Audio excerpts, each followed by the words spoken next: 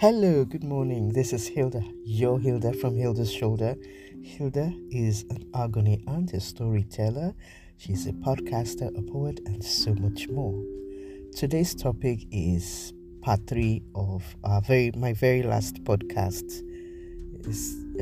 And the title, if you remember, is Polygamy: The Benefits in Nigeria. So this is part three. Now, it's necessitated by the fact that a few people sent emails asking for further elucidation, and I'm raising a few points about polygamy. The first point, that was raised was the fact that polygamy is not all bad. In my last podcast, I didn't say it was all bad. He went on to say that polygamy has its benefits if the parties involved have no problems with it. I mean, that's fair enough. He went on to say that the person with the onus of making everything in the home go well is the husband, and that if the husband is not able to hold his home, in air quotes, that there tends to be a problem. I think polygamy goes more than that, because the husband may actually have it in mind or may actually take steps to make sure that everything is okay. But there is one important element that is missing in the equation. What is missing is taking into account the emotions of the women involved. Well, I don't know how it is I've never been in polygamy, but I can only guess.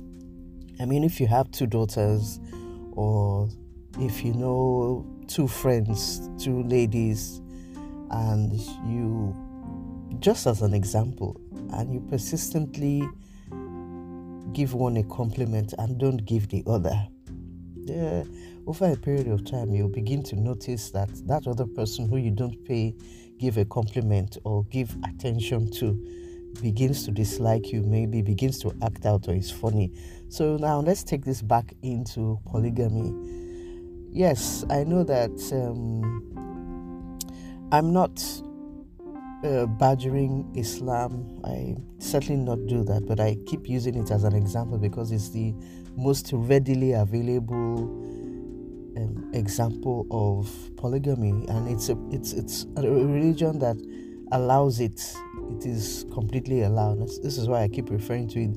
Again, this is not to say that people who are in other faiths like Christianity and the traditional religion do not practice polygamy. They do, in fact, but it is not formally stated as being allowed the way it is in Islam. So when I refer to Islam, I'm not being judgmental. It's just an example. Okay, so say this man is quite wealthy, so there are no money issues, and he's quite fair. From what I remember from Islamic law days, a man who marries two or more wives is supposed to treat them equally. Now, the human part I was talking about is, missing in many cases, because it is absolutely not possible to love two or three women the same way.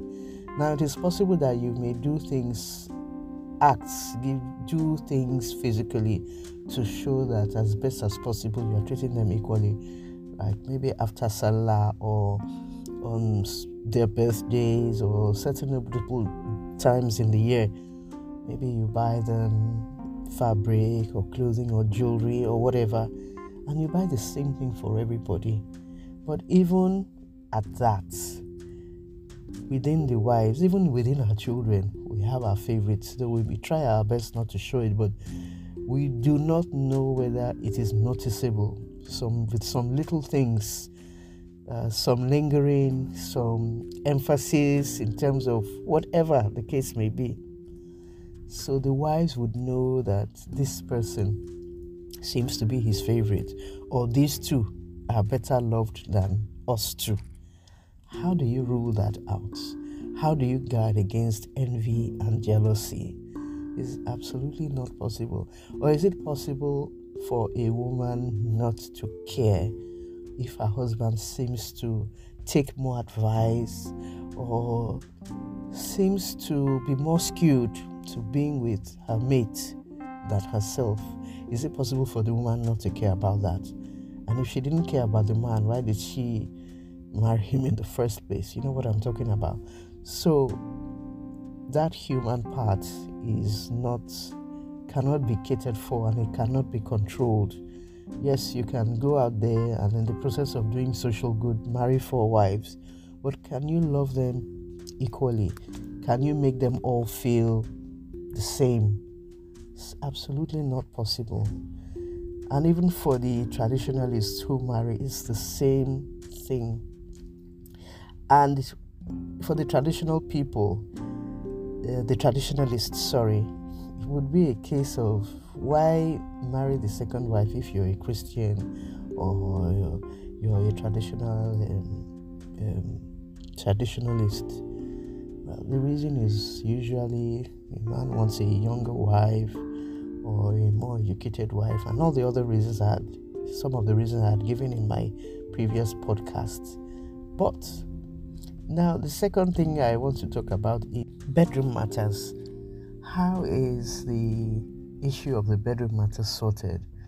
I mean, the whole essence of getting married in the first place is, first of all, for companionship, whether the person is your soulmate or not, and secondly, is for procreation, I guess, and then thirdly, of course, is to ensure that the bedroom matters are kept within the family and this person is spiritually pure because he's with, his other half.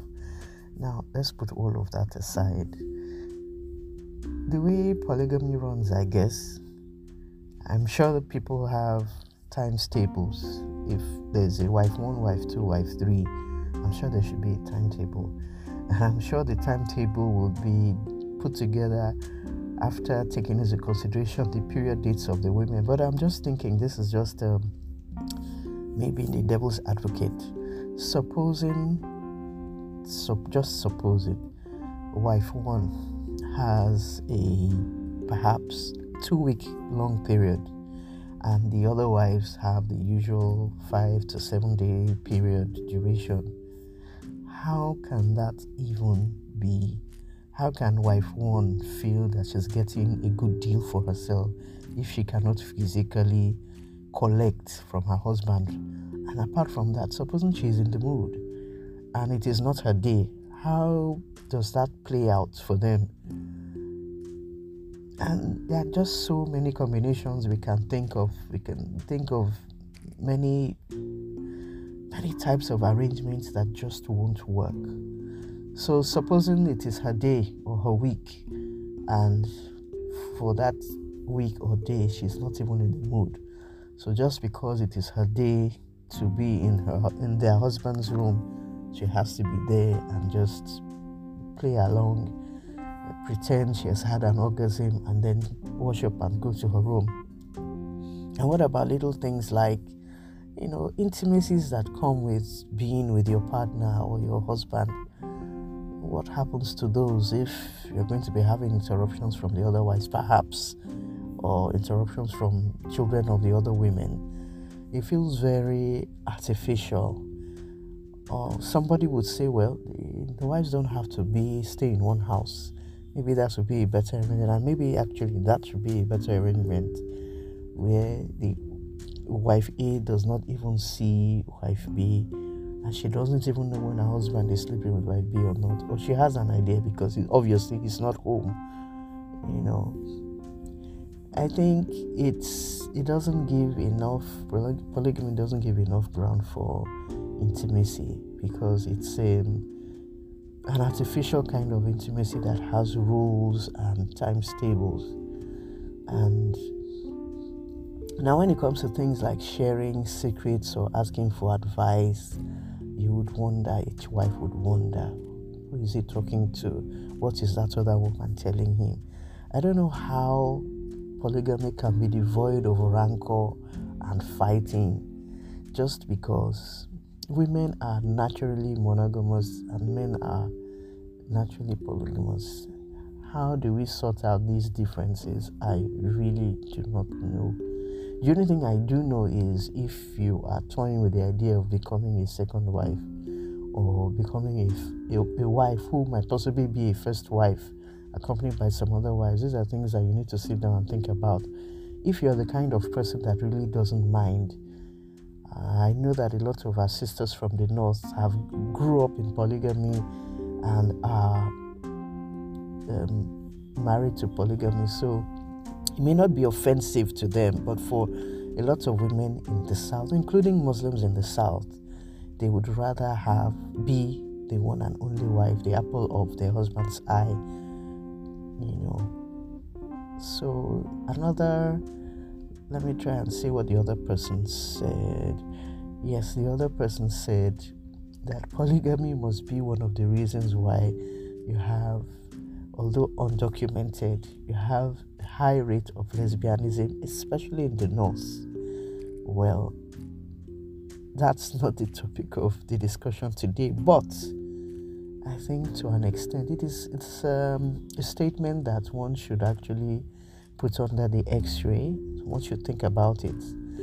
I believe so, for just one basic reason, which I've basically mentioned before, that the woman might be in the mood to have a husband, and her husband might not be readily available to her at the time. And if this goes on, on repeat, so to speak, she may look for other ways to please herself when she wants to be pleased. And she may look for comfort in the arms of another woman who might coincidentally be her mate, a fellow wife like her. And then it can just go on unnoticed. So, anyway, these are my 2 bits for today. If there's anything else you want me to discuss, I think I'm done with polygamy, and you just feel free to send me an email. The email for Hilda's Shoulder is hildashoulder4you@gmail.com. That's HILDASSHOULDER@gmail.com. The U is letter U, and then the 4 is figure 4. Hilda's Shoulder is also on all social media handles. It's Hilda's Shoulder on Twitter, Facebook, and Instagram. Hilda's Shoulder has a website where, if you like to read, you'll find a lot of romantic fiction, some articles, some poetry, and lots for you to read. So the website address is www.hildashoulder.com. It's been nice chatting with you as always. Till I come again next time, it's bye-bye.